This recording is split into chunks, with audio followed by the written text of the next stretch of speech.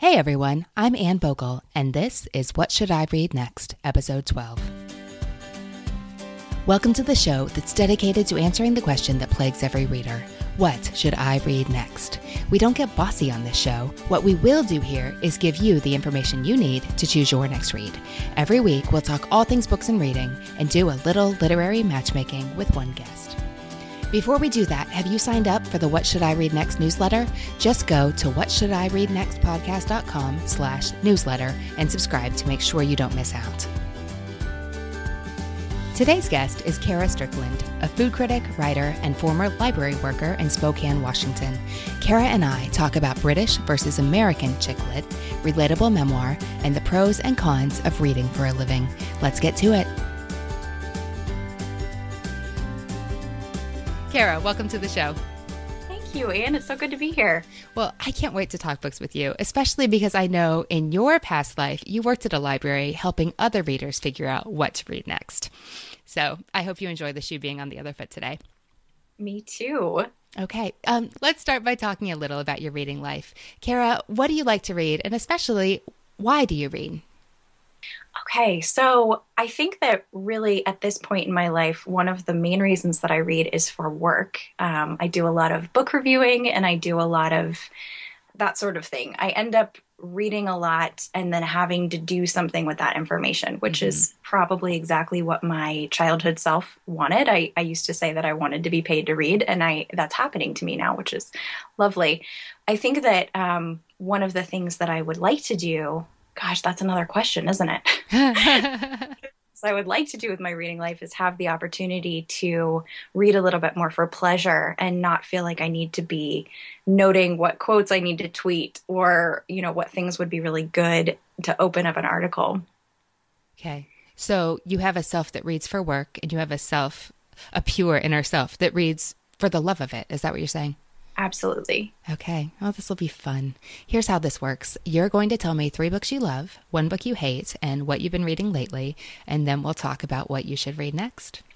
Let's start with your favorites. Kara, what are 3 books you love? So as you can imagine, for a reader, this was really challenging for me.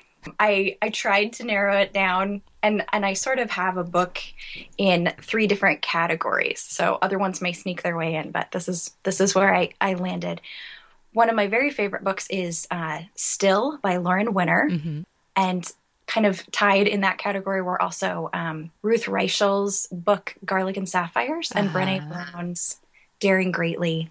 Okay, so Still by Lauren Winner. That's interesting because that is not one of her more highly rated books. Tell those of us who haven't read it a little about what the book is and how it ended up on your favorites list. Absolutely. Well, I've been a fan of Lauren Winner since Girl Meets God. Back in the day, I remember very clearly being in a bookstore and seeing the book and thinking that it looked wonderful and eventually reading it. And I realized that Still is very polarizing for a lot of people. She doesn't refer to it as a memoir, but I would say that it's at least memoir-esque about what happens when you're in the middle of your faith and difficult things happen to you and kind of how you move through that. It's a book about her time after her mother's death, as well as her divorce from her husband. And when I first saw that it was coming out, I remember looking at it at the library, in the library catalog, and being a little bit nervous, like, oh, is Lauren Winner losing her faith? Is she going to stop writing? What's going to happen here? And when I read it, I think that what I liked about it the most is that I feel like I'm there with her and she's having a conversation with me and she's being real with me and talking to me about how she got through this really hard time in her life. And that ended up being the reason that the other 2 books that I mentioned were runner-ups as well, is just that they're books that I felt like I really connected personally with the author, as if I were having coffee with them and they were sharing something meaningful from their own life with me. And Lauren writes about anxiety and she writes somewhat about depression. She writes about going through hard things. And those are things that I relate to. And so hearing them put into words was really, really wonderful for me. Okay, I like it. What's book 2? So book 2 is children's fiction. this was such a hard decision, but I think I'm going to go with The Penderwicks. And that is a series. So it's about these 4 young girls set in modern day, but it has kind of a timeless quality. I feel like it reminds me a lot of Edward Eger. Is it Edward Eger or Edgar Eger? I always get them mixed up. I think it's Edward. I think it's Edward too. So it reminds me of Edward Eger. It also reminds me a little bit of, kind of E. Nesbit, a little bit, just that sense that there's not a lot of technology that's mentioned, and you kind of think it could be the 50s, it could be the future, it could be any time, which I love. But the characters are so precocious and clearly defined, and I feel like they're sort of friends. My daughter's reading The Penderwicks right now. My 10-year-old is. Yeah. For the first time. Where is she in the series? She's on book 1. Okay. I will say that the 4th book, which is the most recent one, The Penderwicks in Spring, was way more intense than I expected it to be. There's a leap in time between the last book, so the 3rd book, and this book. It's like several years. And so the young character, Batty, is like a tween, and she actually has like a depressive episode throughout most of the book. So just be aware of that. It's probably going to spark some conversations. I cried through the whole thing.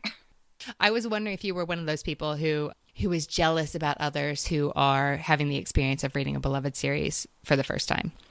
Absolutely. I think I'm like that with Harry Potter. I can just, when I'm speaking to someone who's just started it, or I'll always be like, okay, where are you? Tell me exactly what happened. So I can vicariously read it again for the first time. Exactly. Yeah. Exactly. Yeah. I hear you. Okay. What's book 3? Alrighty. This one is in the British chick lit category. It's called Honeymoon Hotel. It was hard for me to pick between all of these, but this is a book about a woman she's a events manager at a hotel that sort of has a storied past. It's kind of a boutique hotel that does a lot of fun events, and she's dating a food critic. And basically, there is nothing more that I could want in a book. I'm a food critic, and I really like parties, and so I didn't know that about you. It would be perfect. Oh, did I not tell you that? Yeah, that's. You probably did, and I probably thought that you were being facetious. No, it's one of my big. I've been a food critic in Spokane for 4 years. I did not know that. Yeah, okay. We're gonna have to link to some things you've written in show notes. Kara, have you read The Coincidence of Coconut Cake by I don't know who? It came out here in the States back in maybe July. I haven't. Okay. Well, there's a reason I'm not going to recommend it to you today. It's a debut novel, I believe. The general concept is the same. There's a famous chef with a great restaurant, a lot on the line for reasons I can't remember, and she ends up falling in love with the food critic she doesn't know is a food critic. That's awesome. If you want some escapist foodie fiction, that might be for you. That sounds wonderful. It might not be like the best literature you've ever read, but given your specific experience and what you're looking to get out of your books, I think you might enjoy it. Yeah, I think I might. And I think I have a really strange, both as an English major and as a library person, I have kind of a strange relationship with literary fiction. I think that I feel like I'm supposed to like it more than I do. And when I'm reading, a lot of the time, I am looking for like a chat with friends, or something that feels relaxing rather than something that makes my brain have to work terribly hard to figure out what's going on, or to wrap my mind around an idea. So that's kind of nice that way. I admire that you've learned what you like. Ooh, on that note, so Kara, what is it about British chick lit that you find so appealing? I've thought about that a lot, and I thought about that for this this episode. I think that I will start by saying what I don't really connect with American chick lit, which is I don't usually relate to the characters very much. I find that they're often a little bit whiny. I think that that their problems don't seem very real to me, and I'm not sure that the problems of British characters are more realistic or whatever. But there are a lot more quirky and charming things that they say and do. And it makes me feel a little bit like I'm traveling, but it also makes me feel a little bit classier. If I'm reading something American, I could be having the same conversation with, anyone that I'm interacting with on a day-to-day basis, but I feel a little bit more continental, a little bit more across the pond when I'm reading British chick lit. And I do find, especially when I listen to them on audiobook, which I sometimes do, that I start to put on a little bit of a British accent after I've been reading one. It makes me sound really elitist. I think I can relate to what you're saying. Like, I just plowed through a rather lengthy British mystery series. And I just remember in the series, the characters were berating their, like, 12-year-old son for using slang. That the kind of slang that my kids would get in trouble for saying the American equivalent. But what he was saying, what he was getting in trouble for, it just sounded kind of adorable to my American ears. Yeah, right. It's just not the same. Well, in a good way. And I do think that even though I like to read something that makes me feel like I'm escaping or traveling, and I don't necessarily want a lot when it comes to a complicated plot at the end of the day, or whenever I'm trying to read a book like that, I do find that the writing is usually high quality. And so the word choice and the way that they're using language seems to be fairly excellent, even if the plot is kind of ridiculous. So that's nice too. I like it. Okay, change of pace. Tell me what you hate. Oh, goodness. So many things. I'm definitely a book snob, but the one that I decided to tell you about today is Sloane Crosley's The Clasp. Mm-hmm. And the reason that I wanted to talk about it is because I was so surprised that I hated it.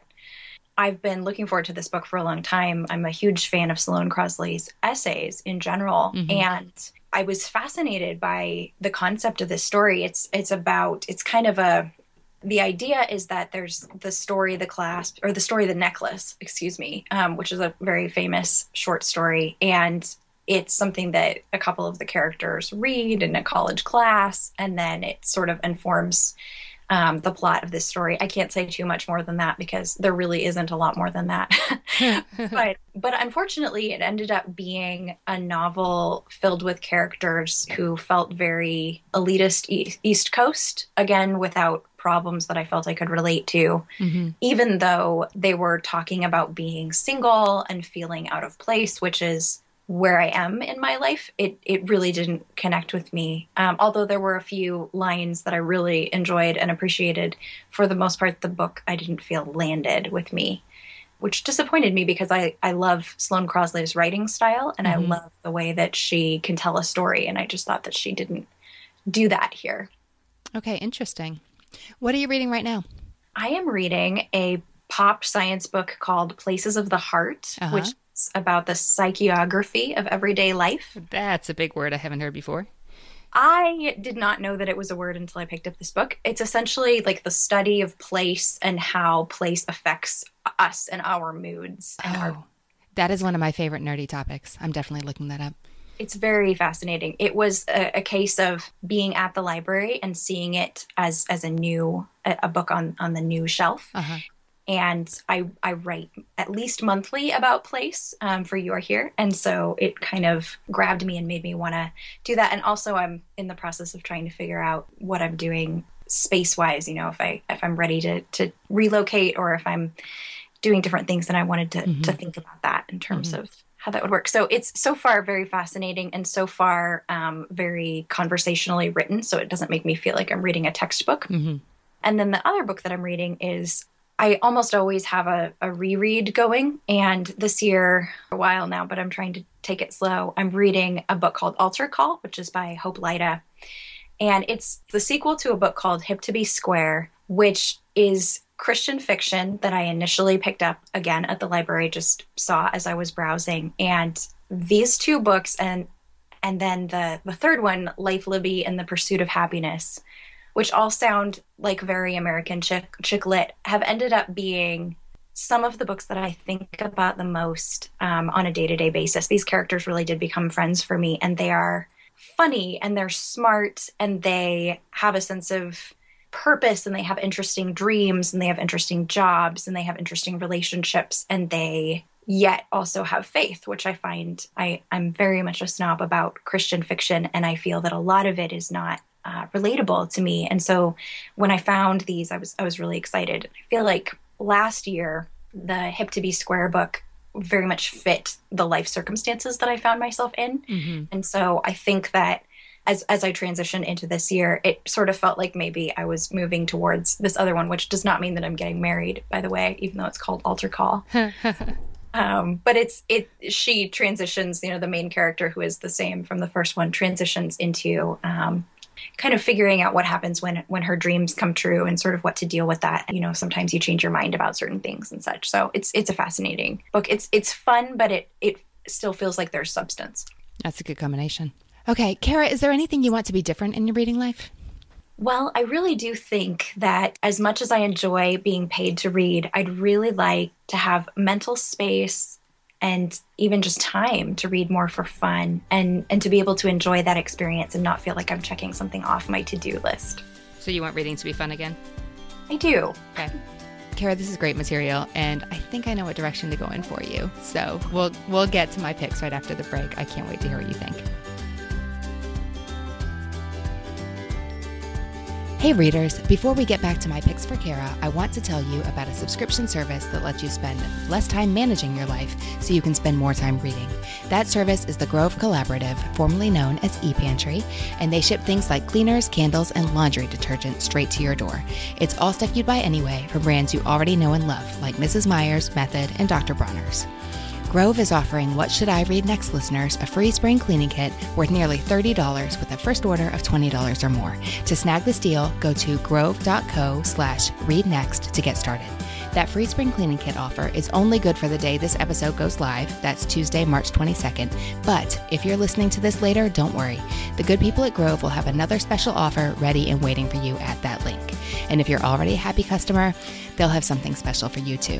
Just go to grove.co/readnext to get started. That's grove.co/readnext. Now back to my conversation with Kara. Kara, welcome back. Thanks so much. Okay, Kara, let's get to it. So here's what I see when I look at your books. I see a woman who knows what she likes. She knows what she wants out of her reading. It seems like you know that life is hard, but you don't want your reading to be. Is that fair? That's very fair. Okay. So we have novels that aren't necessarily lighthearted, but they are far from heavy. They engage serious topics, but they do so in a way that feels very safe and gentle. Like your nonfiction picks sound like Coffee with a Friend, not philosophical treatise on the state of the soul. Absolutely. Okay, so I really want reading to be fun for you. So that is top of my list. And you use the word relatable about a dozen times. So relatable is our watchword. I also really appreciate how your books seem to indicate that you know your boundaries and are applying that to reading life. And I mean that in a very good and healthy way. So we're going to honor that and hopefully put you back squarely in the place where reading is fun again. Wonderful. I'm really looking forward to it. Let's do it. Book 1. It is Miss Pettigrew Lives for a Day by Winifred Watson. Heard of it? I have heard of it, and I have seen the movie, but I've never read the book. Okay. I am not a book snob when it comes to books versus movies. The book isn't always better. But just because you've seen the movie, don't pass on the book because they are, they're different. And as good as Amy Adams is, she is not what I pictured when I read the book. So, did you read the book first before you watched the movie? I did. And then I was really excited to see the movie when it came out, and I thought it was well done, but the book's just lots of fun. And it's also really skinny. This is not a long read, so it's a short, fun. This one is pretty lighthearted, but I don't want to make that sound like a bad thing. It is old. I am in favor of lighthearted. Oh, good. So the book is old. It was first published in 1938, but don't worry about that. It feels really fresh. It's set in London. So we've got a little bit chick lit channeling going on in the 1930s, and it's a little more risque than I would have expected for that time period. But I wouldn't have any I do mean for that time period. Like, I wouldn't have any qualms about recommending this to my mom or my grandma. It totally passes the grandma test. Okay. I'm glad that I fall into this category for you. To my mom, to Kara, or to my grandma. My trilogy. So here's what we have. at its heart, this is a Cinderella story. And Miss Pettigrew is the servant girl who finds herself sent to the ball. She's an older woman. She's unemployed. She's down on her luck, and she's looking for a job again. And a placement agency sends her to the wrong address. She is supposed to show up for a governess position, but instead of being greeted at the door by a bunch of bratty kids, she's whisked into the house by a glamorous nightclub singer who's delighted to see her, who was desperate for an assistant. And Miss Pettigrew surprises herself by finding she's completely up to the task of extricating her from scrape after scrape after scrape. For the next 24 hours, she's living for a day here. And most of the scrapes involve men, and it's completely charming. And it's a book about grown women, yet the nightclub singer is so precocious. She feels like a cousin to the precocious children of that genre you like so much. Okay, wonderful. Okay, what do you think? It sounds perfect. I'm really looking forward to it. And I have no problem going back a little ways too. One of the books I just finished was In This House of Brede, which is 1970s set in a Catholic monastery, all about nuns over like a 10-year period. So I'm good with older works as well. All right, good. I'm glad that sounds promising to you, because sometimes the descriptions of books just make you not want to read them. But give it 2.5 pages and I think you'll be hooked. I will. And Absolutely. Then you'll read it in like an hour and a half. It really is skinny. Excellent. That's the fun of a fun book, is if you can get through it quickly and it doesn't feel like such a commitment. Oh, yeah. You could read that in an afternoon. Easy. Okay. Book 2, we're going nonfiction for you. It is The Kitchen Counter Cooking School by Kathleen Flynn. Do you know anything about this one? I own her book, The Sharper Your Knife, The Less You Cry. But I have not read it. So I have not read anything by her. A lot of people recognize her from that one. I think it's her first, and it did quite well, like commercially and good reviews, solid writing, all that. This is a nice follow-up to it. So Flynn is, I believe, she's a food writer in Seattle, so not too far away from you. And here's what happens. So she's at the grocery store one night, and she bumps into a woman whose cart is filled with like Doritos and Cheez-Its and Easy Cheese and graham crackers. Flynn and this woman strike up a conversation, and it comes out that the woman simply, literally can't cook anything. So Flynn realizes, standing there in the cereal aisle or wherever she is, that this is real life and this happens all the time. So she has this epiphany that she has the skill. She needs to teach people how to cook because it can totally change their lives. So she collects 9 volunteers. They are all completely non-cooks, and she brings them to her place for weekly cooking lessons. And that is the Kitchen Counter Cooking School. The idea being that you can only learn by doing, and she is going to teach them how to do. So it is lots of fun, very relatable. You feel like you might enjoy the story a little bit more if you were actually at that kitchen counter, but this book is the next best thing. So her belief in the power of home cooking is completely contagious. She's like funny and friendly, and you feel like you're there.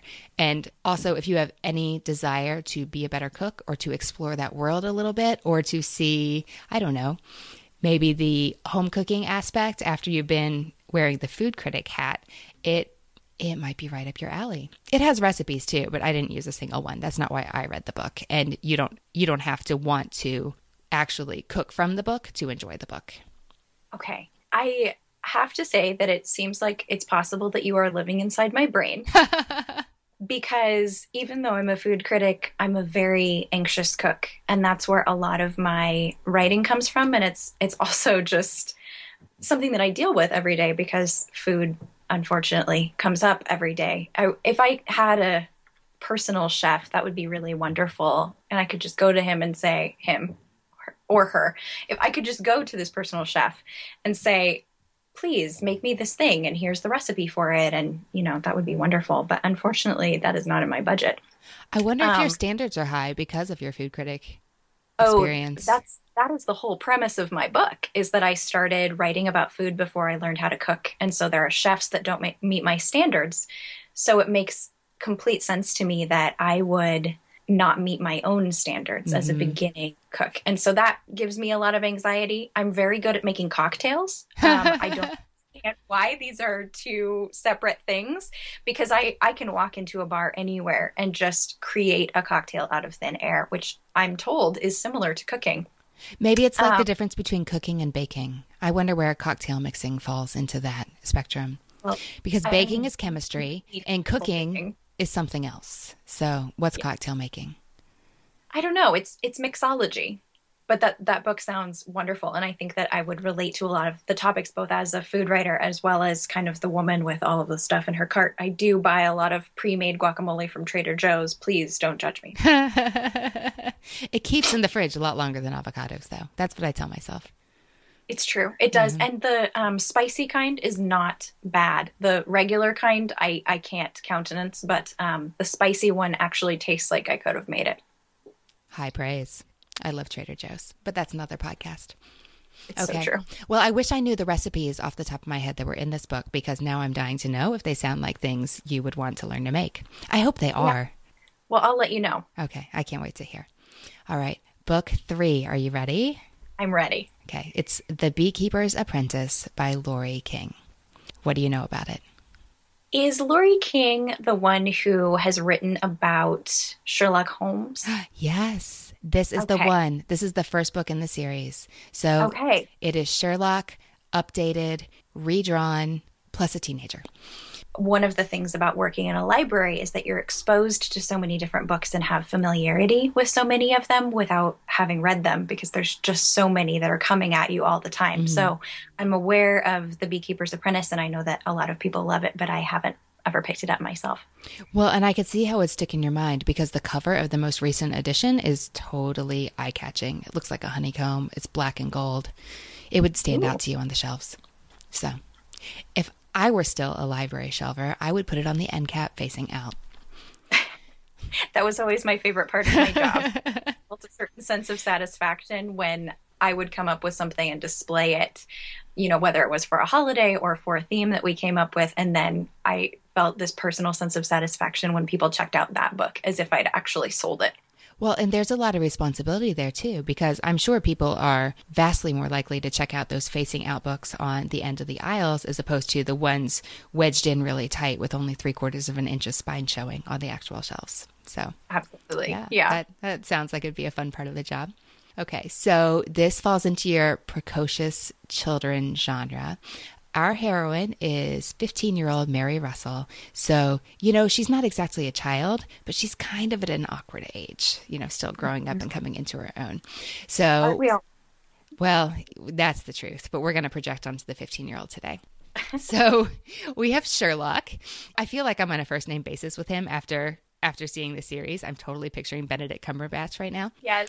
So he's long been in retirement when this book starts, studying the honeybees in Sussex, which is exactly where Arthur Conan Doyle left him at the end of the series. So Laurie King's totally building off that. But of course, their paths cross, Mary Russell and Sherlock. And when they do meet, he's struck by her smarts. He never thought he'd meet his intellectual equal, but Russell, because he calls her Russell, has him wondering if maybe that person is really out there and maybe it's her. So he takes her under his wing and he starts teaching her all about detection. Is that the noun? He starts teaching her everything he knows. But of course, something startling happens and it sets the plot off in a whole new direction. And it's a really fun ride. Great character, smart mystery, really ingenious. What do you think? It sounds great. And one of the things that you've said, which I appreciate, is that you have kind of seen that I have some boundaries and that I want a read that's a little bit more gentle. So I'm assuming that if you're recommending a mystery, it's not going to be filled with gore and horror and such. No, I think the marketers categorize this as a YA book. And I mean, I guess a lot of YA books these days, wow, I sound like I sound so old. A lot of YA books do have a lot of content that maybe I wouldn't choose for myself. But no, this is gentle. She sounds like a character who's similar to Flavia de Luce a little bit, maybe, who is very intelligent and sort of misunderstood. So I'm looking forward to diving into it. Okay, I hope you enjoy it. Kara, what do you think you'll read next? You know, this is such a difficult question. I think that I'm going to go immediately when we get off this call and put these books on hold at the library. And so maybe I'll let the library decide and we'll see what comes in first. Oh, your fate is in the library's hands. Always. I like it. That sounds great. Thanks for talking books with me today. Absolutely. Thanks so much for having me, Anne. Hey everyone, I love chatting with Kara and I hope you enjoyed it too. You can connect more with Kara at her blog, karastrickland.com, or on Twitter, where I am delighted to say she recently changed her handle to @AnxiousCook. I'm not happy she's anxious, but I think in light of our conversation, it's pretty perfect.